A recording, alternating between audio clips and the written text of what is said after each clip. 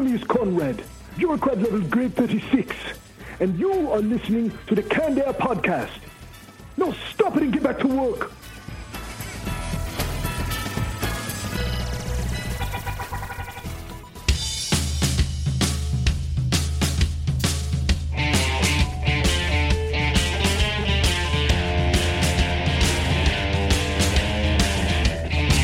Everyone, and welcome to another episode of Canned Air, your tribute to comics and pop culture. I am Jeremy Colley. I'm Jack Doherty. I'm Jake Runyon. And joining us today to talk about their Kickstarter running till October 12th for The Fuhrer and the Tramp, we welcome Sean McArdle and John Judy. Gentlemen, thank you so much for being here with us today.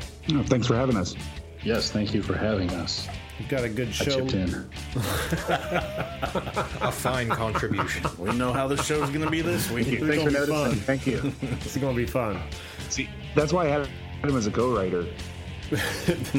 Little gems like that. Yeah. I can't come up with that shit on my own. I just gave it away. What the hell, man? In our Retro Roundtable, we're going to be talking about the X-Men with the Dark Phoenix trailer having been released. Maybe we'll touch on opinions on that before we actually start that conversation. I think we'll have to. I don't see any way we can dance around it. Things have to be addressed, I suppose. And then the Comic Vault, gentlemen. What do we have to talk about? I am actually talking about a podcast this time. You know me, I'm all it's about called Comic Vault.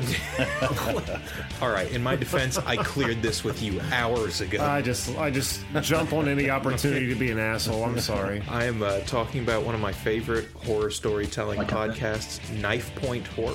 Ooh. Mm-hmm. All right, Jack, what about you? American Chop Suey. I'm already down with that. That sounds kind of familiar. It's from, I don't know if it's it's from Ed Bickford from Source Point Press. There we got it. Yeah. There we got it. A few of the books we'll be talking about there, and then we're going to turn our full attention over to Sean and John and talk about The Fuhrer and the Tramp. But before we do that, Jake. Social networking outlets. Pretty much the thing that keeps us afloat in this day and age. We live and die by our Twitter, Instagram, Facebook, so please, if you enjoy the show, find us there. Like and retweet and share and just interact, because we like interacting too. So on Facebook and Twitter, we are at Canned Air Pod, and on Instagram, we are at Canned_Air. And don't forget, if you really, really like what we do, head on down to Patreon. Throw a couple of bucks a month our way. Goes much further than you'd think. Hit that $5 mark, and you are in the Founders Club with exclusive access to our Patreon-only bonus podcast. Yes. That is indeed correct, Jay. Mm-hmm. I think you covered that all pretty damn well. Wizard Worlds are over, right? Oh, yeah. Conventions are over? Yep. All right, well, we'll start. No, Madison is at the end of November. Anyone going to the Madison Wizard World Comic Con at checkout on wizardworld.com. Use Canned Air, no space. Get a cool 10% off your ticket expenses. And with that, let's just kick it off with this week's Retro Roundtable. Batteries to power. Turbines to speed. Here, ready to move out. Holy nightmare. Holy barracuda. All right, gentlemen. The X-Men. I'm going to ask Sean and John really quick. Have you guys seen the new X-Men Dark Phoenix trailer? I have. I have not. Okay, well, I've got to ask Sean, what do you think? It was just a blurry montage of a bunch of images. I really didn't get a sense of anything. Sounds about right. Hard to argue. Yeah. It's typically about what they are. I don't know. I like Sophie Turner, though. Yes. Yeah. She's a good casting for that character. That's Jean? Jean, yes. Okay, yeah, she's in Game of Thrones, no? Yep. Yeah. Okay. Yeah. I need to watch that show. I haven't yet to see Game of Thrones. You got a couple of years behind you on that. Yeah, seriously. Better dedicate a week or two. Yeah. Wait for Bubba's big truck to drive by here. Still hear the truck. Oh, you were talking. Do you guys clean this up, or do we just go raw? Oh no, I edit the shit out of this. Yeah, no, you'll never know Bubba's truck is there. All right, jumping back into it. So, what did you guys think of the trailer then? Well, I want to touch on Mystique, but I think you're kind of I'm going to let you go first and handle that subject. I was asking Buddy Jeff that used to be on the show, what he thought of it the other day. And he said, well, I thought it was going to be a movie about Jean Grey, but it looks like it's going to be another movie about Mystique. Just with all the images you see of her looking way different than she ever has before. And a hell of a lot better, I think. She does look better, a lot better, but at the same time, there is no continuity with her look, is there? No. Not really. But was she really in in the comics? Because I haven't really seen where she was part of the First Class in those original times. She's not this big a figure. And she's a great character. I've always liked Mystique. But the thing I liked about her was the simplicity of her whole look and what she does. And now she's at the end of Apocalypse, when she lined him up, she's like, forget everything you know. You're X-Men now. I was like, oh my God. This is fucking bad. But why don't you stand Magneto up and have him say, we need to protect humanity for the sake of all humans and non-mutants. Now let's hold hands. Well, now that all the opinions are out on the table there, I mean, let's just cut up some X-Men in general. And I want to look back towards Sean and John. What do you think the over-under? What's that? I was going to ask, what do you think the over-under is on this movie actually coming out? I mean, they've already pushed it back, 3 times? Have they really? Back to, I June? wasn't aware of that. Oh, yeah. They just pushed it back again. Wow. That's always an encouraging sign, though, if you know anything about movies. Sounds like a lot of rewriting happening, right? I don't know. I read something the other day about they aren't doing reshoots. That was just a big myth, but maybe they're just saying that to keep everyone's hopes up. No, we're not doing. I think they should. The only thing they have going for them now is nobody cares about this. Yes. They can do anything they want. Really, right now, with the way that things went last week, the big thing, we know that comic fans want to see superheroes' dicks. That's what they have to do. All the times are changing. All new, all dicks X-Men. Yeah, get Hugh Jackman in. Just a dick shot. That's it. Everybody wants to see it. Got your giant size X-Men right here. Did you just say giant size X-Men? Yeah. You'd definitely be pulling a different crowd into the theaters, wouldn't you? Yeah, Wolverine. Well, they'd actually make a profit, maybe. The only X-Men movies that make money right now are Logan and Deadpool, and they're both rated R. Yeah. So I'm telling you. And I think Logan was damn good. X-Men dick. That's it. Did it help the Watchmen at all? Seeing Dr. Manhattans? I don't think it did. Obviously it did. But for the record, Sean just called for X-Men dick, not just any old metahuman dick. Okay, all right. Make mine Marvel and make it cut. You know what I'm saying? Don't tell me that as a little kid you didn't drive yourself crazy wondering what Colossus' dick looked like when he was steel-manned out, you know? Oh, wow. I never have thought of that, but that is interesting thought. Does it have full definition? Is it just like a plated dome? Listen to me. I'm as straight as the next guy that hustles on street corners on the weekend, but I have fantasized about that Russian dick. So don't tell me you haven't. Nothing ever made me think about it until I saw Mallrats. Mallrats? What did they mention in there? When was it? Banky kept wanting to go to talk to Stan Lee to find out if the Thing's cock was actually a big rock. Oh, yeah, that's right. Yeah, because Stanley's like, I thought about that one too. Now I'm just thinking, and now that he's marrying every Alicia superhero's dick. Like, you could make a game of it. You could just have them out in a line and you try and match the hero's mask to their dick. Electro just has a lightning bolt for a cock. Professor X is actually impotent until he makes it stand up. Just like, oh my god, this went down a direction I wasn't expecting. Plastic Man. I don't want to envision or whatever the hell. Oh, Nightcrawler's dick. No, it's just no, small and then boom to the big. It's got a weird point on the it has to be end. forked. Oh god. What did he say? It's forked. It's prehensile tail. It fails. 1 second, You can just and hear then him. bamf. It's in your fourth wife. line, and now so are you. Wow. Superhero dick. I think we have an episode That's title. what's hot I right think now. so. That's the new jam. Wow, God. Thank you, Game of Thrones. They're responsible, right, for putting the dick in everyone's face? I think it really normalized having a series kind of held up by flaccid penis. 6 or 7 times an episode. It's really the foundation of that whole thing. Oh, fuck. Oh my god. All my facts about the X-Men here seem boring as shit compared to all this. Let's have a really serious conversation about powers and We mutation. completely disrupted your show.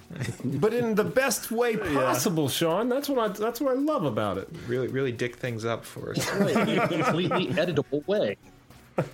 Oh, but you can't wipe this away. No. This stain will remain on our souls and our hard drives. Oh my god. Okay. Here's a fact. Russell Crowe was offered the role of Wolverine first. Here's another fact. Russell Crowe would have been a worse Wolverine. Worse than Hugh Jackman, you mean? Yeah. I don't think he could have done it. No doubt. It would have been horrible. Oh, absolutely. And I have to imagine he's got a much smaller dick than Hugh Jackman. Just, based on nothing. Shit. Wow. I don't know. I've got nothing, man. You fucking... my notes are ruined. Oh, my God. Does Rocket have one, or does he just have a lipstick like He's the just dog? got the little... Ooh. That's the worst. Ray Scott, didn't he originally have that role? Who's that? I think they offered to him, but he turned it down because of Mission Impossible 2. Dougray Scott, or however you say his name. I don't know who that is. Who is that? Oh, he was the guy that was in Mission Impossible 2. He's the bad guy. I've seen several Mission Impossibles, but I could not tell you which ones and what their relations were to the other Missions Impossible. Yeah, that is which a actually good that would be the point. proper plural. Would be Impossible. Those movies So all I have just no idea. kind of blend together. They do, don't they? Yeah. Yeah.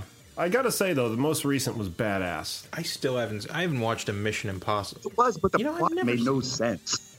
Yeah, it was it was kind of full of holes. But just the fact that, you never stopped seeing action the whole time. It was awesome. Like that whole car chase thing in the middle. Sorry, Jake, I'm not going to ruin anything for you. But it was like fucking 40 minutes later, and I kind of was like, am I still watching the same fucking chase? Really? In a good way. In a good way. Oh, yeah, of course. I've never seen past the first one. We'll get to watching, asshole. What are you waiting on? They're fun. At this point, the mask technology is just insane. It's like everybody's wearing masks. The next one, I just want mask. Just everybody's wearing masks. All masks. It's like Scooby-Doo, where they're just pulling them off one at a time. Yeah, just one after another. That would be funny as hell if it turned out like a Scooby-Doo episode. Rip off the villains. Lord Xenu, it was you all along. You're Ethan. No, I'm Ethan. Oh my god. Okay, here's another fun fact that might spur some dick talk. In 1998, the comics X-Men and Star Trek The Next Generation crossed, okay?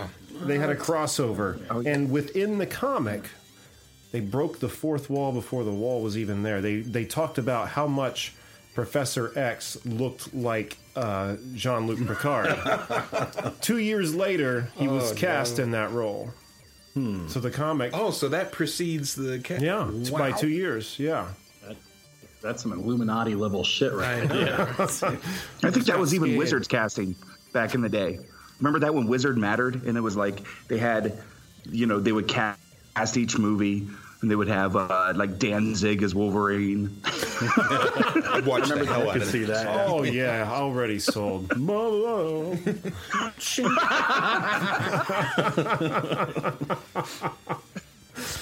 Holy cow. Yeah, I would watch the hell out of that. No I question. really would. He is a He's got the height of Wolverine, too. true. Who would you guys... Exactly.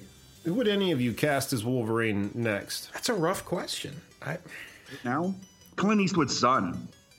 That's not a bad call. Clint Eastwood's son. He looks like a young Clint Eastwood. Anyway. Yeah, I mean, I'd have to look at a picture of him. I mean, you say he looks like a young Clint Eastwood. I guess I know what he looks like then. Imagine Clint Eastwood young. kind of in that same vein, I would almost think Kurt Russell's son. Was it? Oh, yeah. Wyatt, I think is his name. He's got the right kind of scraggly sort of macho thing going. You know, the movie, one thing that they didn't do with Hugh Jackman, you know, is get the fact that Wolverine was pretty darn short and pretty damn hairy and animal-like, you know. And almost like a Wolverine or something. Oh, he said the thing! He said the fucking thing! Wolverine, he's short and hairy, like a badger. Oh, so I see where you're going. Peter Dinklage, I'm with you.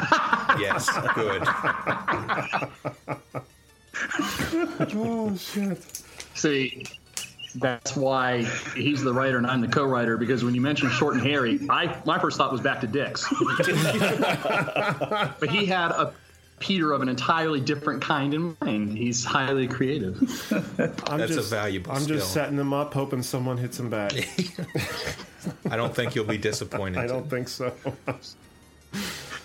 Now I'm very disappointed that Peter Dinklage isn't Wolverine.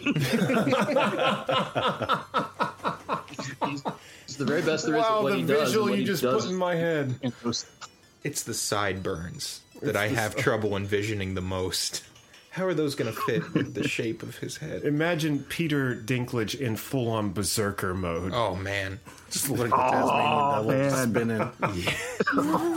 It doesn't... Just stop. My dick can't get any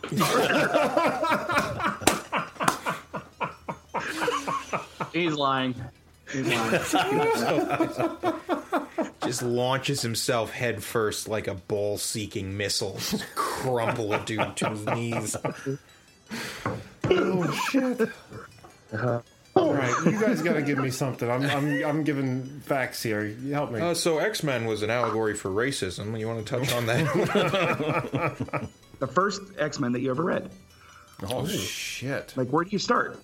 The first one I ever bought, oh, man, it was in the 90s during Onslaught. Like when all the comics came together to like take down the Sentinels that were taking Manhattan. So probably not a great place to jump in on, but that and the animated series, I think. Oh, yeah. You guys? That's mine. Was pretty much animated series. I was about to say this. It feels like a cop out, but that show was about the closest thing I had to religion. I mean, it when I was a child. it was Fox that got me into comics. I mean, I was buying comics already, but it was like Turtle comics and I don't know, just weird shit from like the gas station. Get your little Tijuana Bibles. Right. I was so into the Tijuana Bible. No. But after like Spider-Man and X-Men came out, that's when I really got interested in those kind of comics, for sure. The all-new X-Men that came out in the early... Wow, was it? It started not too long before we started the show, about 5 years ago. It was pretty cool, because my dad had always talked Uncanny? No, it was the all-new X-Men. Oh, I'm sorry. I didn't realize that was the title. Yeah. My dad had always talked about them when he was a kid and what they looked like, and they brought back, like Hank ended up bringing the X-Men from the past into the present. Now, Beast there's a mutant dick to think about. Beast. Yep. Before he was all hairy. Can you even see it? How much fur do you have to dig through? Well, back in the day, he never had fur. He was just a big guy with big feet. Do you think he has to cut shit out of his own ass hair? I'm sure he does. But he's so, like, genteel, polite about it. He'd never discuss it. Does it in a very sophisticated way. He's got a nice pair of shears. Got a few dingleberries. Scissors in one hand, a spot of tea in the other. He's got a nice little rig that's like a circular mirror, and he stands in the middle. Hanging brain above it. They teleport him away. That's how you have to do it. There you go. I think we broke John. Magic does it. The Colossus' sister. Just teleport those dingleberries right into the hell. That's got to bring Nightcrawler do it. It's like, Nightcrawler, can I... Look, I know I've been asking a lot of you lately, but...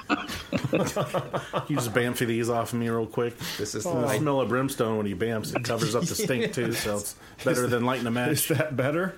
Brimstone over shit? Sure, smell sulfur over shit. I guess... Yeah, that's why they say light a match. 6 1/2 dozen. I don't know. Anyway, yeah, back to Beast. I'm sorry, you were saying all new X-Men. Oh, just that Beast was just a big guy with big feet back then. He didn't have the hair yet. So. Oh, right. It was just the old classic X-Men came back. I think Beast is among my favorite X-Men. Really? I always really, really liked him in the old animated series. When I was younger, I think I don't know, something about him really stuck out to me. Sure. It could have been that he was electric blue and also a beast, but I always really liked that character because he's the physical... Built to stimulate your attention. He's basically the visual equivalent of an energy drink. You're just, but because he's got the physical brutishness, but he's also intelligent, and sophisticated. I like that balance. I love the fact that they had Kelsey Grammer cast him. Oh my God, what a perfect cast! Incredible. Oh yeah, that was a great cast. That was good. Yeah, you really can't top that. No, you can't. But Jack, favorite X-Men? Nightcrawler. Good choice. Yeah, I enjoy that. What about Sean? Kitty Pryde. Really? Especially the Astonishing X-Men run that Joss Whedon did. Oh, yeah. Oh my God, was that a great run? And that end in the Giant Size X-Men, Astonishing X-Men. Yeah. That last part where she's stuck in the bullet. Oh shit, that was so good. It's so good. I actually whimpered reading that, like flipping the page. I've never whimpered out loud while flipping a page, and flipped to that double page spread, and I was just like, Man, you've just sold me already. I got to read this. You haven't read it? Oh my No. God, it is the best run. His whole run is so good, but the ending is heartbreaking. The ending it's devastating. The whole issue is every page you're turning a page is like, holy shit, that's amazing. Those are the best comics. And then there's this the double ones that make you spread that is- feel. I'm gonna have to get that. Oh, I have shivers now thinking about it. It was goosebumps. See, I'm a big Turtles fan, and they tried to do something like that. Remember, it was like issue 42. They killed off Donatello, and boy, for a month there, shit got real, man. But then they, what's the next issue? Started mopping it up. They didn't have the balls to follow through. No, they didn't, and that would have been cool because I think like the old Image Turtles, they flirted around with that, like Splinter dying, like some of the turtles losing appendages and people eyes got and cut shit. in that old series. Oh, they got fucked up in that series for sure. But John, what about you? Favorite X-Men? Since you started asking, I thought, come up with a good answer. Don't choke. It's Wolverine. I'm sorry. It's so cliche, but it is. It's Wolverine. Not at all. He's kind of got everything that's cool about the X-Men, right? A power that's also a bit of a burden, dealing with the discrimination from all these different sources. It sort of exemplifies. I mean, there's a reason he's sort of the poster boy for X-Men. Right? Sure. The whole Berserker mode. That's it. I don't think X-Men would have took off in the 80s without him. No way. It's like that What the comic. Oh, yeah. Wolverine was on every cover just to make every comic better. They'd probably be at the same kind of level as Fantastic Four is, right? Mm-hmm. Who's going to carry still around, Cyclops? Yeah. No one gives a shit about Cyclops. I think some people do, but not enough. Yeah. It undermines my point, so I'm going to disagree with you. He's my second. Oh, all right. Mine is Magneto. We were talking about the casting. We were talking about the casting with him. How great was Hugh Jackman in that, actually? Just think about that. The whole 20 years of watching him play that character. It was amazing. And I just started seeing it for the first time in the theater back in, 2000? Is that when it came out? Yeah. And just that part where Rogue asks him, she's like, does it hurt when his claws come out? And he said, every time. Jeez. That I had read X-Men for 15 years at that point and never thought about that. I never saw that he actually has physical pain every time he sticks out his claws. And you make such a good point in mentioning that because that stuck with me too. And every time throughout those movies, when the camera shows his claws coming out, then you become aware of it. You're always. That scene always sticks out in my mind. Like, that hurt him. Ooh. Yeah. Well, not like in the cartoon and stuff, it always looked like it was a... Right. There was like an opening that they came out of instead of cutting his knuckles. They also looked like fucking knitting needles, too, rather than claws, I hated the claws in the animated series so much. But he was a whiny son of a bitch in that show. That's what turned me off the show after a while, because it turned into a soap opera with him. Yeah. Gene! Why does everybody want Gene? I don't know. Firecrotch. That's why. That sums it right up. I never thought about that. Liar. I call it my Dark Phoenix.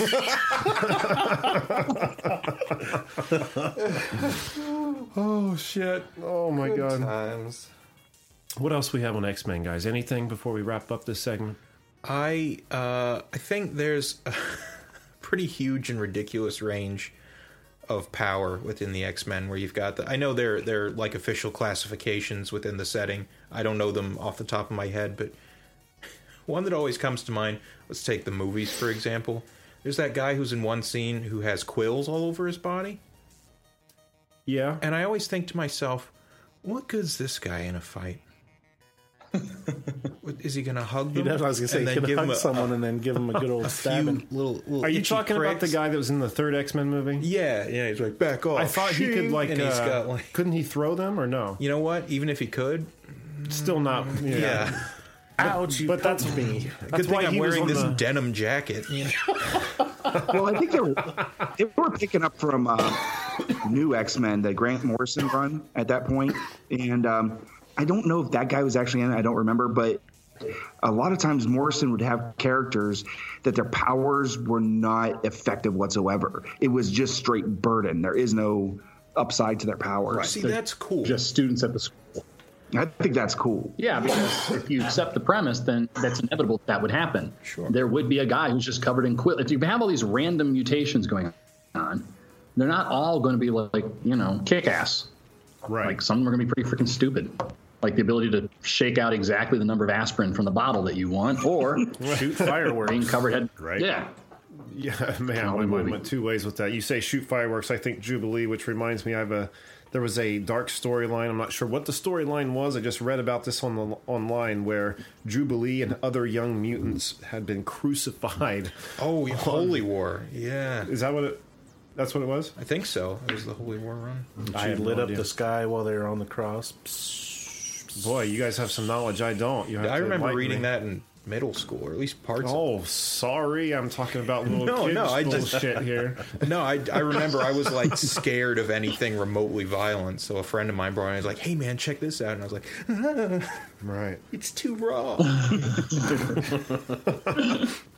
And like he's saying, there are mutants that are just burdened with this power, which obviously isn't there he is one of. But mutant? it's also, I think he's just got. Oh, sorry. But is also why he's probably on the front line. Wasn't he like one of the first people to like? Good point. Yeah, he wasn't. He's a red shirt. Magneto and the army weren't even there by the time he was there. He expected to lose him, I think. Cure-all, Midas touch, you hang out in the back. Quill boy, front line. Yeah, they were pissed off at him. They was leaving his quills all over the place. They're stepping on that shit. They're like, yeah, put him in the front line. Sticking up out of the toilet seat in the morning. Oh, shit. Any other X-Men? I don't know. I think I'm tapped out. Yeah. John, Sean, you guys, anything? No. All right. Well, with that... I mean, we could talk about X-Men for hours, but Oh no, that was just I'm wanting to actually. What's actually happening is I want to move this segment along, but I'm pretending to be polite. Where if you said yes, I'd probably still be like, okay, now on with the show.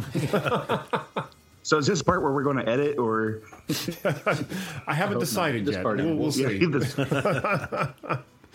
All right, with that. We have T-shirts, guys. I need to think of better segues into these commercials. The segue time is behind us. Now we're just pushing it right in people's faces. Yeah, we don't even really collect much on these things, do we? Like, why do we even bother? They're a bit of a burden at this point. Just sucks up bandwidth on the internet. Like quills are a burden to some mutants. Indeed. We're not the Magneto of selling T-shirts. No. But we certainly try. We're the Quill Pig or whatever the hell his name is. I don't know. Quill Pig, frontline. Society6.com/Canned Air Pod. That's where you're going to get some Canned Air t-shirts, mugs, decals, koozies, all kinds of bullshit with our logo on it. It's going to be great. Check it out. Mm-hmm. Your mother's drapes. Your mother's drapes with our logo on it. If you love us even a little bit, you'll go over there and check some stuff out, right? Please. Right? That's all we can do is ask. All right. Okay. Cool. Well, with that, let's swing open the door to the Comic Vault. Who would like to go first this week? I'll go. Jack, go. The webcomic. I am making the decision. The webcomic by Ed Bickford from Source Point Press. American Chop Suey. It's about a rabbit up in North Dakota named Tofu. He's kind of a hillbilly looking rabbit. But he's a master of... what's it when you fold paper? Origami. Yeah. And he likes to learn new things, he says. So he said he's going to go to the nearest town and learn scrapbooking from Princess Snowpea. I didn't get far enough to find out who Snowpea was. These are some high-octane thrills you're throwing at me. So the narrator says there's lots of stuff that can stop you on the way that are all tourist traps. And one that he comes across is a Ninja Scout cookies kiosk, basically. And it's a bunch, I think they're gophers dressed up all in ninja gear. And you see a little rabbit getting beat with pillows and stuffed animals by the ninjas, telling him to buy the cookies. And he's yelling, help, help. Then they noticed Tofu walking up. They're like, look, here comes somebody else. We're going to sell him cookies. So they come up to him. They're like, hey, you want to buy some cookies? He's like, I don't like cookies. And they're all like, what? You don't like cookies? We're going to battle. So one of them comes up. He's got a churro. Another one's got a yard flamingo. Another one's got an oboe. They try to do battle with him. But meanwhile, he's doing origami battle. He ends up throwing a big origami chair at one of the gophers, knocks him out. And they get all scared, and then this ninja master comes out, and he's just like, we need to sell cookies to get our cookie badge. So what do you say we have a contest? Whoever eats the most cookies wins. And Tofu's like, no, I told you I don't like cookies. I'm leaving. And they're all like, yeah, we won by default. I'm starting to wonder if you read a comic last night or if you just tripped acid. No, check it out, man. At first I was like, he just wants cookies. I just thought this was the segment where you tell everybody your long, boring dream. Oh, my God. One more time, Jack. What was that called? American Chop Suey. Very Of course it was. What the hell else would you call it? Yeah, right. It's called A Tale of Two Cities 2. All right. Sean or John, would either of you gentlemen like to go next? Top American Chop Suey. How about the that? last thing I read was a manga by Junji Ito. Oh, dude. Uzumaki. That was the last thing I read. I just finished that. Yeah, it's pretty fucked up. It's about this coastal town in Japan that is everybody's obsessed with spirals, and the spirals start consuming everybody. Like at first, one dude wraps himself up into a bathtub, like in a spiral shape. And whenever they burn their bodies, then the ashes become like spirals in the clouds. And the entire town just starts morphing into a spiral. These weird, like one girl, her whole face turns into a spiral and her eyeball goes circling down it. It's just really bizarre, weird body horror stuff. I don't know. It's cool. That's why it's on your radar. I see right away why you're into it. A couple of different times I talked about Junji Ito. Yeah, you absolutely the eel have. that swallowed all those people who were stuck and insane. Yes, I remember that. Yeah, that was creepy. Oh, dude, the idea of going through that, it keeps me up at night. Searching for weird other stuff. Seriously, I need more. Very good. Awesome. Very It's what I find. It's the next book I'm working on is a horror book, so I'm reading a bunch of different horror and trying to figure out how do you make something scary in a comic. And typically, it seems like mostly you rely a lot on atmosphere, and he's great at that, just building this sense of dread, and it just like building like out of the mundanity. There's this very macabre sense and everything. I don't know. A lot of manga and animes kind of do it that way. They take a lot of, I don't know, just a setting and tweak it just a little bit. There's some of these concepts at work that are like hard to define. Like, how do you describe it? Yeah, they're obsessed with spirals and they start mutating in some ways, but it's not that simple. There's so much going on under the hood. Like, yeah, it's not. It's I don't even know how you even write that. Yeah, where you even come up with that idea? That's lots of acid, I guess. I need to get that acid. For starters. All right, very good, very good. John, what about you? Do you have anything to talk about? Okay, so I'm trying to think of something that I like enough that I would recommend, but that's unusual enough that I'm not maybe wasting time by talking about it. You know, like, so have you heard of the Amazing Spider-Man? You know, something like that. Oh, shit. And there's a webcomic that I really like called Menage a 3. The URL is ma3.com. And it's like a like an old-fashioned R-rated sex romp comedy about these three roommates. But it's been going on for years and years now, and there's lots of fandom intersections. So, like, the one roommate is a huge gamer and a comics nerd, and then the other is the front woman in a girl band, and they're like, so there's all this like alt rock, late 70s, early 80s punk stuff coming in too. So it's just like this really like just outrageously funny, dirty comic about three young roommates in Montreal. MA3.com, and I'm in love with it. Sounds good. A little bit of something for everybody there. Yeah. It's a comic that knows its potential audience.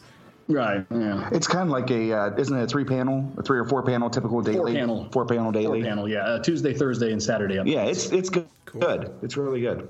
I love those kind of comics. The creator has been working less and less on webcomics as she's been getting pilfered by Marvel for covers and Archie for covers and content. She's doing art in an image book called Exo Sisters that's coming out in a month or two. I ordered it, through previews, but it hasn't been out. I don't know but it's going to be good. But I know the art will be great because she's terrific. Oh, shit. Good for her. That's awesome. It does sound really good. What was that one more time? What was it called? It's called Menage a 3, and the URL is ma3.com. Oh, no, ma3comic.com. I'm sorry, ma3comic.com. All right, I'm going to write that down. Nice. Very good. Jake. Yeah, I'll hit mine. The podcast. Thanks for the tone. Not sure I'm fond of the way you said that. It's not the first time I've done this. As of recording this, it is October 1st, and that Halloween spirit hits me hard and fast. So I've been just inhaling as much horror fiction as I possibly can. That includes listening to a lot of podcasts, and there are a bunch that I love. No Sleep, Creepy, etc. But there's one in particular I really, really wait for every new episode, and that's called Knife Point Horror. Now, I'll admit, I really judged the book by the cover on this one, because the first time I saw it, and a little list of podcasts on this subject, their cover art was a little snippet from a Hieronymus Bosch painting. Actually, a little bit from this triptych we're looking at right here. Mm-hmm. Somewhere in the corner, some little bird-faced monstrosity. Yeah, really fun. I know what you're talking about. Yeah, and I love that. So I'm like, you bastard, you got me. Somebody's got a liberal arts degree. I'll have you know. I wouldn't have said it if I didn't think it was. He told me at the beginning, just jump in anytime. You're doing what you were instructed to do, John. Don't feel bad. Well, you're stepping on his story. We got to talk about our books. Well, I mean, you can go ahead. Hey, I have a liberal arts degree too, so when we're talking about ours, if you want to make fun of me, go ahead. I'm cool. You know what? Yeah, and I got an art history. I haven't even finished my degree yet, so don't even worry about it. Braggart. Anywho. I'm less student. Yeah, right. Seriously. But yeah, so they kind of had me at hello with the art, and it's horror fiction, and I believe it's user submitted or pulled from the depths of the internet, wherever you find these things.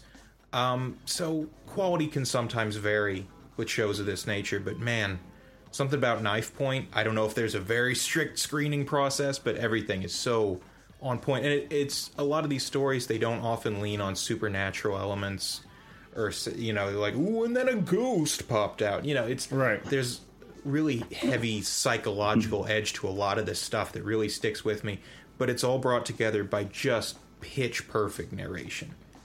Every time, it's incredible, and it's got this sort of recurring theme where the idea is that it's one man retelling his experiences, a certain frightening thing that becomes the bigger tale. So it always starts out with, my name is such and such, back in 1985 or whatever, and then the story goes on, and something about that really grounds you to the character. Just knowing that name right off the rip like that, you're like, okay, this is a person. This is someone who's experienced this thing. It's not just a nameless figure that you're like, oh, and they were murdered. It's right. There's something really gnarly about it. So Knife Point Horror, it's absolutely worth your time. It's incredible. I almost want to say it's kind of minimalist. There's not a lot of extra. Yeah, there it is. That's the good stuff. For our viewers at home, you just queued it up. You got me. Oh, dude, totally worth it. I love it. Soren Narnia is the mastermind behind this whole operation. That's at SORENNARNIA. So please, by all means, check him out. I can't say enough good things about Knife Point, so... Very good. I'm going to check it out myself. You really I'm kind of starved for podcasts to listen to during the workday. All right, very good. Well, John kind of already set me up for my comic. Talking to the Amazing Spider-Man. Oh, shit.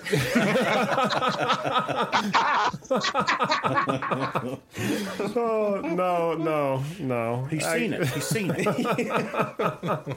No, actually what I have this week, it's in that same universe. We're talking Dr. Octopus Year One. I love origin stories. I've always been a big fan of them. This is written by Zeb Wells, who does not only a lot of writing for Marvel, but for like Adult Swim, he does like Robot Chicken and stuff like that. Really? He does. Huh.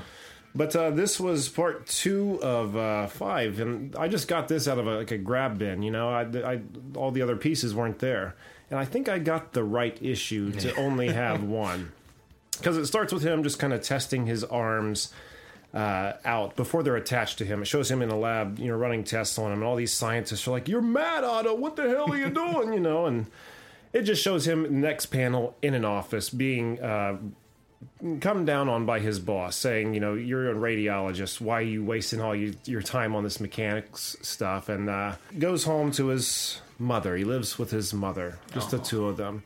You know, he's all beat up about his day. They kind of allude that he may have been let go, but not for sure. And his mother's like, "You never come home anymore, Otto. I never see you anymore, Otto." Have you guys ever seen Willard with what's his name? Oh yeah, Crispin Glover. Crispin Glover. That's great. That relationship between him and his mother, except she's not bedridden, but that same kind of guilt on the character. And while they're sitting there having dinner, the TV's on, and you see it's like a variety show. And now everyone, the Amazing Spider-Man. This is like when Spider-Man's first got his powers and is first on TV doing wrestling and stunts for money before he became a hero, you know. And this gives Otto an idea. I'm going to, you know, give a presentation to the government, you know, about all, we have all these new villains and heroes, you know, fighting like gods in the sky above us. We need to start advancing and evolving with them, and you know, focusing on this kind of technology to enhance ourselves, which he does give a demonstration, and he gets the funding for. And while, you know, it shows him then in his new lab testing his arms out and you know, making breakthroughs. He's found this batch of nerves in the spinal column that goes unused, and that's what he's going to tap into to use his, you know, his extensions. And there's this blonde, this girl who works in the lab there for some reason or another, has taken to Otto. She likes him. She's been kind of flirting with him. That's pretty baffling given the way they're both drawn. Right? They don't look like they go together. But you can see that he's kind of taken to her.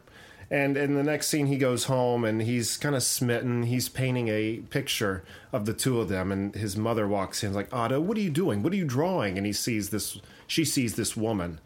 "Oh, has she been touching you in dirty places, Otto? Oh, she's just trying to, you know, take you from me, Otto. She wants nothing for you. You need to, you know, put her out of your life." So then, you know, it shows the next day him at work. She walks in. "Good morning, Otto. How are you?" He's like, "Well, I've put a transfer in for you. You're going to another lab starting tomorrow. Have a nice life." Like just pushes her straight out, and she's heartbroken but leaves. So it shows him coming from home from work that night, distraught that he's lost his love because of his mother. But his mother isn't home. And about 20 minutes after he's home, she's at the front door with her man that she's seeing. So she's put Otto through all this the whole time she's seeing somebody. He comes in, he's pissed off, and it doesn't show it, but they allude to the fact that he kills his mother. And within the next few pages, he puts on the arms at a big demonstration. You see a big explosion, which ends the comic, which would allude to him, you know, being then bound to them. Sure. I imagine the rest of the stretch is him adjusting, becoming the insane person he is. But again, love origin stories, and I love how that turned out. It was really well written. And what year was this? Was that recent? Let me see here. Because I saw an advertisement for the movie White Chicks in there, and I'm thinking... 2004 it was. Okay. Okay. Why did you ask if it was recent? Isn't it like the spectacular Doc Ock or something's coming out? The Superior Spider-Man, yeah. Superior Doc Ock. Right, yeah. You know, upset because that had its run. You know, it ran for a good year, and during its run, it didn't seem to have like a lot of pull, like a lot of gravity. Nobody seemed to like it. But after it ended, it seemed to start to get this gravity to it, and now they're bringing it back in some form. Did you say it's going to be called the Superior Dr. Octopus, or it's actually going to be called the Superior Spider-Man, like a second run on that? No, I think it's Superior Doc Ock. Ooh, I think. Like, I just saw Newsarama or something. I don't know. I'm going to have to check that out. That sounds really cool. Because that series was amazing. If you haven't checked it out, check it out. I liked it. Yeah, I did too. I got in on it late, but everything I read was freaking amazing. I can see why I know most people are down on Slott, but I really like Dan Slott. I liked his take. I liked everything up until Spider-Man International. That's where he kind of lost me. You guys remember that one? I don't think I read that. No. I don't think it was called Spider-Man International, but it went to a number one right after he got his body back from Otto, and it was like, I just remember that first comic was him in like Hong Kong and some Spider-Mobile zipping around on the walls with... Oh, it was fucking ridiculous. I'm like, I'm checking out of this. But anyway, let's turn our attention over to Sean and John and talk about The Fuhrer and the Tramp. Guys, I'm excited to have you here. As you know, and some of our listeners may know, a few weeks ago, I just happened to pawn your comic online and decided to bring it to the Comic Vault, and then you guys reached out to us. And what's really funny, I feel kind of stupid about this, but just a few weekends ago, I was in Canton, Ohio. And I was at your guys' Hall of City Comic-Con? Yeah. Now, I was there to meet one Mr. Kevin Eastman. And was standing in line there, and I had seen your booth from across the way, and I got excited. I was telling Brooke, my girlfriend was there with me, like, Brooke, we just talked about these guys. We've got to get over there and say hello. Now, mind you, I was like third in line to meet Kevin, and he hadn't been back to the table yet. And if you had any idea how big of a Turtle fan I am, I mean, I might as well have been meeting Christ that day. So after I met him, I kind of floated out on my giddiness and totally forgot to stop by the table. And I do apologize to you guys, but man, it was cool to see you guys there, because it was like 2 days after that you reached out to us. But I hope you guys... Oh, wow. How was the con? I think the universe is telling us something. Right? Serious. This is Kismet, right? Oh, yeah, because then this was a last-minute cancellation. The only way that these guys are here now. The stars are aligning. I like this. And it was a great comic. At least what I saw of it. Can you tell the listeners a little bit about The Fuhrer and the Tramp? Yeah, certainly. It's a historical fiction, action, adventure, satire about Charlie Chaplin fighting Adolf Hitler and the Nazis while trying to make the great dictator. Says it all. And he's supported by two of FDR's undercover agents that are helping him finish the movie, Hedy Lamarr and Errol Flynn. And it's kind of a Indiana Jones high adventure action comedy mixed with comics-wise, maybe like some Life of Time with Scrooge McDuck and League of Extraordinary Gentlemen. Right. That kind of thing. Adventures of Tintin, Rocketeer.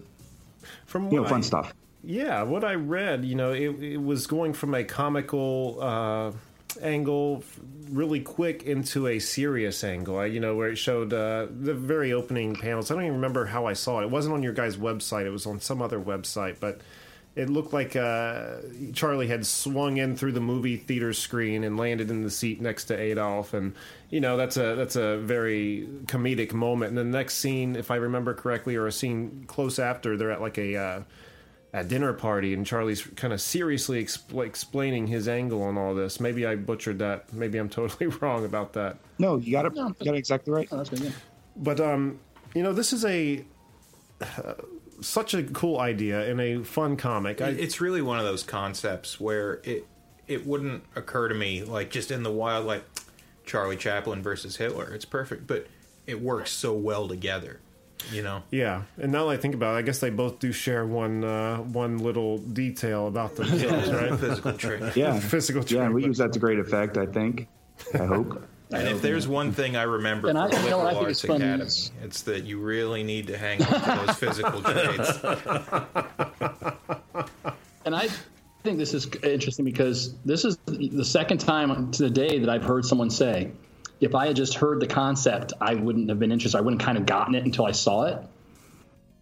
And I think it's so weird to me because when Sean texted me when he first had the idea and texted me like right away in my head, I was like, oh, I see it. I get where you're going. And I don't know if we're just outcasts and freaks, but I basically the pitch that he just gave you, like that's what he texted me. And it's like, oh yeah, of course. Like that's brilliant. Yeah.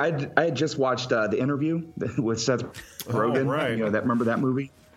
I remember because it was about 2015 and it was a much simpler time. And so it was really weird that Kim Jong-un wanted to kill Seth Rogen. That was bizarre. Now today that'd be like a Tuesday. Right. But back then it was just knocked it out of my head. It's like Kim Jong-un wants to kill Seth Rogen. There's a dictator who owns his whole own country, and he's staying up late nights worrying about Seth Rogen. Yeah, you're right. That was just like that would never happen here in the United States. President wouldn't stay up worrying about entertainers. No, preposterous. I heard that even that Hitler at one point wanted the Three Stooges dead. Have you guys ever heard that before? I've heard that because they were Jewish. No, I had not. Really? I'll have to read. I mean, who knows if it's true or not? But I've heard it multiple places before. Yeah. What is with this like fascist controllers of starving, embattled nations? Just like, I gotta get that son of a bitch. They're just surrounded by problems. Well, with the Three Stooges, I kind of get it in that. I mean, they were Jewish, so maybe Adolf was just misunderstood. Maybe it's like, oh no, it's not them I have a problem with specifically. It's the whole race. But probably, unfortunately, they're hilarious. I think we Jewish, really need to stop putting words in Hitler's mouth. It's not fair. He's not here to defend himself. You trying to cut the legs out from under our Kickstarter? Just put 180 pages worth of words into Adolf Hitler's mouth. Speaking of your Kickstarter, I have to just comment and say bravo on your video. I've never seen such a creative, awesome video on a Kickstarter. Typically, it's just thank you. Noise and something called like a music that you can't hardly stand to listen to while. Yeah, and then when it finally does come to the person, it's like they recorded it in the bathroom or echoey as hell. Yeah. Like, no. That was our first video. Guess I'll go back to porn. But I would urge our... I know. I can't watch those. So I'm like, why would I make someone watch something that I wouldn't watch myself? Exactly. Right. Solid. So, the golden rule. I had my idea was a little bit more convoluted and complicated for the video. I wanted to make an animation, but lack of time and resources... so I just pitched to John, and he wrote it in a weekend, and we shot it that weekend, and I edited it the next day. It was good. I thoroughly enjoyed it. I love the cane twirling, jumping in the air, kicking the heels. I mean, I couldn't do that. I could barely do it. I couldn't walk the next day. You got to make sacrifices. About threw my hip out. One really quick one thing. One thing I want to say about this comic before we move on to like your Kickstarter rewards is this has only ever happened to me one other time doing this show. Like I said, I checked this comic out 2-3 weeks ago, and only the one time for the show. But it's those certain panels have been sticking in my memory, and whenever I think of it in vibrant color. And when I go back to wow. it's. Coming back to it the second time, it took me again that, oh yeah, this is in black and white, and I even went searching for those same panels in color, and I think it just kind of speaks to the merit of not only the art but the story that it can. Oh yeah, Dexter killed it. Yeah, put that visual in my mind with it without it even being there. You don't need a colorist. The color's implied. Yeah, it's a damnedest thing. But it is, and it's not, is it? No, I mean, now they're the covers. The covers obviously are in color, right. But it's not the covers I'm remembering. Like I remember a certain panel with Charlie swinging off that rope, with the spotlight behind him coming toward the screen. Right. I'm thinking of that in color, but it's not. And I don't know. I don't know what's to be said about that. Maybe it's a good thing. Maybe it's a bad thing. But I think it's a good thing. It strikes me as I think that's a good thing. Yeah. My girlfriend said the same thing. Really? Whenever she thinks about it, she remembers it being in color. Yeah. That's amazing. That is so amazing. That's got to be a mark of success. And we've had really so many comics come through this show, but I think there's only like one other I can think of that's ever had that kind of effect on me. Where it creates something new in your memory. It's not quite. Well, it fooled me. I mean, like I said, coming back to it the second time, I was like, oh, well, this isn't what I read. This is in black and white. The one I read was in color, But anyway, or maybe we live in a simulation. Oh shit. We all do. It's like Nelson Mandela. Oh, we don't need any more of that. The Mandela effect's been creeping its way into this show like more and more. Don't need that. What about rewards you guys have going? Your Kickstarter is already doing extremely well, so huge congratulations to you guys. But for people who want to get on board, if you're not even interested in backing this project, I strongly recommend going to the website or following one of the links we have out there. Because you will be afterward. To check out that video. That video is so much fun, especially if you're into the Charlie Chaplin or silent film kind of stuff. It's so much fun. But can you tell the listeners, if they do decide to back, what kind of rewards they're looking at? Well, we have a digital reward at $15. $25. That's what we're really trying to do is raise the funds to be able to print a collected version of it. Mm-hmm. I just want to have it on my bookshelf. So sure, you hold it in my hands. That's really what I want. Drop lift it into Barnes and Nobles and Borders and stuff. Then we have a couple retailer tiers. So if there's any retailers listening, I'd really give it a discounted rate so that retailers would check it out and be able to make a profit selling it, and some collateral support for them, marketing. We have lobby card tiers. We're looking at right now we're about $500 from our next stretch goal, which I'm going to make a coloring book. Wow, nice. Like a 32-page coloring book that all backers will get for free if we hit that stretch goal. And then we're going to do another one later on with we're going to have an exclusive print from Sean Koss, who's a Cyanide and Happiness artist who does a lot of creepy art. Yeah, he does. He did the new Seether T-shirts and album cover for the new Seether album. Oh wow! So he's going to do a creepy Charlie Chaplin for Halloween. You just talk about Cyanide and Happiness last week, yeah. And Abby's stuck on that artist. Every convention she seeks him out, buys a new print, a new shirt. His style's incredible. Oh yeah, he's great. Yeah, he was a student of mine. No kidding. He was in nursing school. Yeah, he was in nursing school when I was teaching college, and he took a Photoshop class just out of just to fill out his electives. And I'm like, really, you're in nursing? Your art is amazing, and almost talked him out of nursing school, but then I was like, yeah, that's really dumb. Then you'd be poor. I'm telling you, quit your day job. Yeah, so he finished that, and he has he works as an RN 2 days out of the week, and then has the rest to do cons and art. So that's really what I should have done. I should have done something like that as an artist. Yes, as an artist, I've always thought Sean would make an excellent nurse. Yes. Very good, guys. Again, to our listeners, till October 12th, this Kickstarter is running. Obviously, you want to go to Kickstarter to back that. Also, thefuhrerandthetramp.com. Gentlemen, is there anywhere else we should be directing people to check this project out? That's pretty much it. Facebook page. Oh, yeah, we're on Facebook and Twitter. You're not going to see anything there that you wouldn't see at those other locations. Yeah. So. And Instagram. Perfect. There's some videos on Instagram of Dexter drawing. Yeah, we do need to talk about Dexter, though. Oh, yeah, Dexter. Dexter Wee, right? Yeah, Dexter Wee. We've been working with Dexter for about 10 years.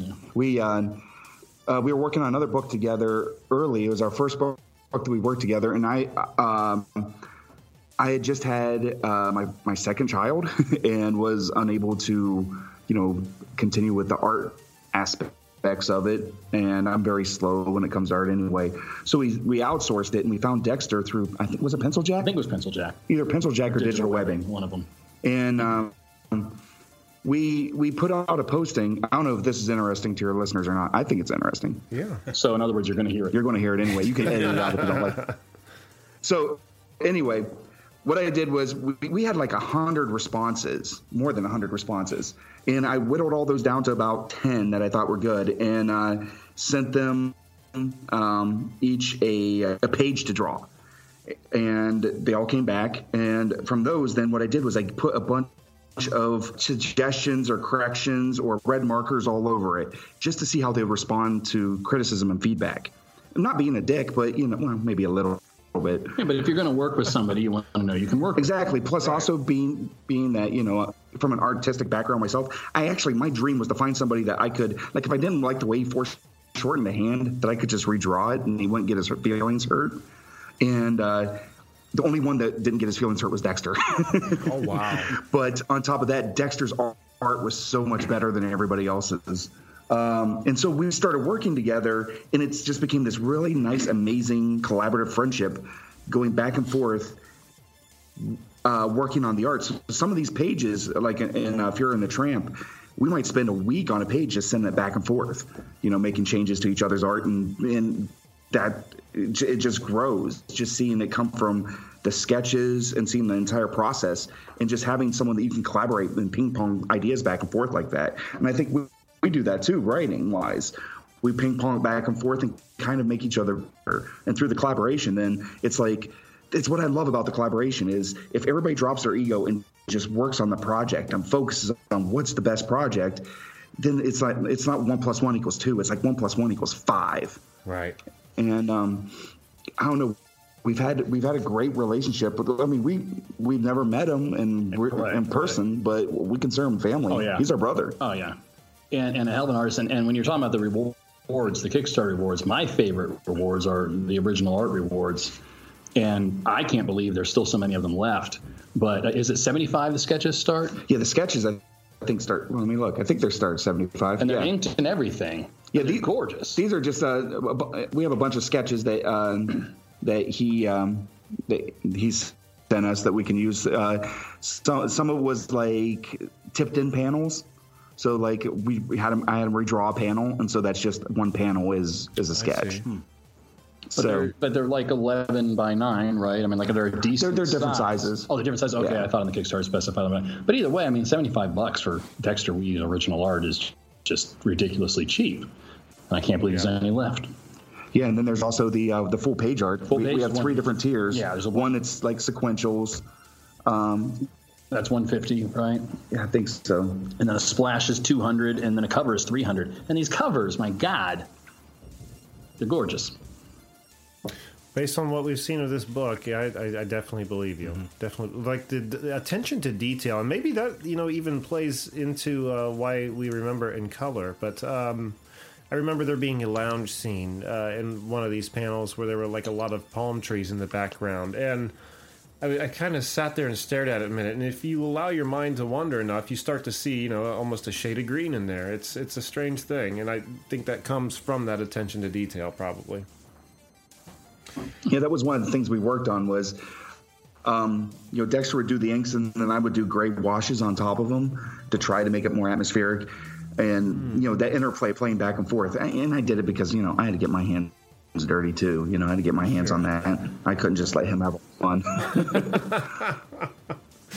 Well, it's an amazing project, gentlemen. And thank you. Thank you so much. Congratulations to both of you on your extremely successful Kickstarter, and what an amazing comic you have. You can find, Sean on Twitter at Sean Luke McCard. I love that. Absolutely love it.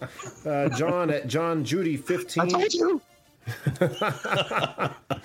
And I was going to use the pen name Sean Luke McCard. He thought it was dumb. No, don't you put that on me. That is not true. He's taking some of his other friends and morphing them into me for the purposes of entertainment value, but I will not allow that to be hung around my neck. I said I didn't think it was dumb, but I didn't see the fucking point. That's what I said. It's totally different. Big difference, Sean. You think it's dumb? I don't think it's dumb. I don't get the fucking point, but I don't think it's dumb. I thought it was cool.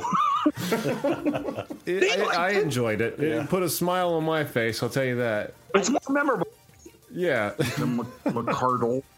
It ends with an ol. So, you know. Hey, you start with an ol, you might as well end the fuck that man. Oh my God, gentlemen, thank you so much for being here on the show with us today. This has been a refreshing blast, I gotta say.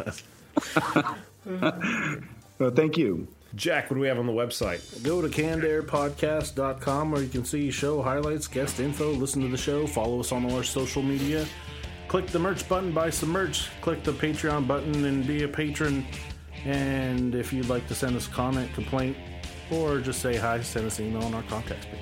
And don't forget, on Twitter and Facebook, we are at CannedAirPod, and on Instagram, we are at @canned_air. That we are, and keep in mind, we are 2 weeks out. Everything's going as planned so far. 2 weeks out from premiering our new show, What If. It is on the way, ladies and gentlemen. We will be letting you all know when that launches. In the meantime, head over to Facebook and over to Twitter and give us a follow there at What If Series. Is that the same on Facebook? It's What If PCDST. PDCST. Yeah. I tell you what, there's a lot of What If handles out there. So yeah, we had to make do. But at What If PDCST on XX_What If_XX. Anyway, we'll keep you in the know on that, and I think that does it for this week. So until next time, I am Jeremy Colley. I'm Jack Doherty. I'm Jake Runyon. I'm Sean McCardle. I'm John Judy. Thanks for listening, everyone. Dicks. There we go. Now we've come full circle.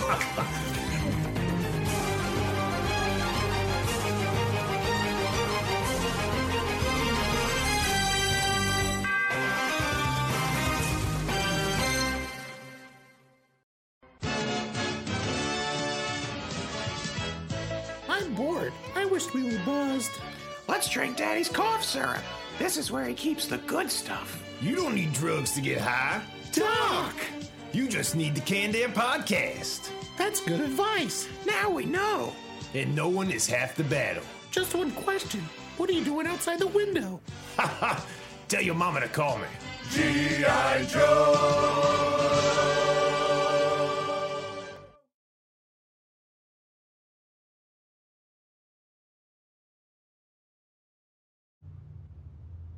Jesus Christ, why do you need to truck that fucking down?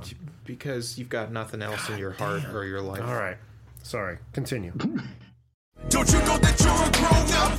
I'm a grown-up. Me too. Yep, me too. But you know, these days, being a grown-up can really suck. Luckily, we're grown-ups who grew up in the coolest generation. We had video arcades. And also some of the best TV and movies ever made. We lived the origin of awesome consumer electronics. The list goes on and on. Yep, Generation X. Exactly. And we're Gen X grown-up. Every week, the Gen X Grown Up podcast explores media, tech, toys, games, and more from both yesterday and today. Through the eyes of Generation Xers who absolutely love that stuff. You can find us on iTunes or wherever you get your podcasts. Or find us on our website, genxgrownup.com. Life sucks as a grown-up. All right, you think that was good enough? I hope so, man. I'm tired. Who listens to a promo on a podcast and then goes and listens to a different podcast? Right. I've never done it. No. Right.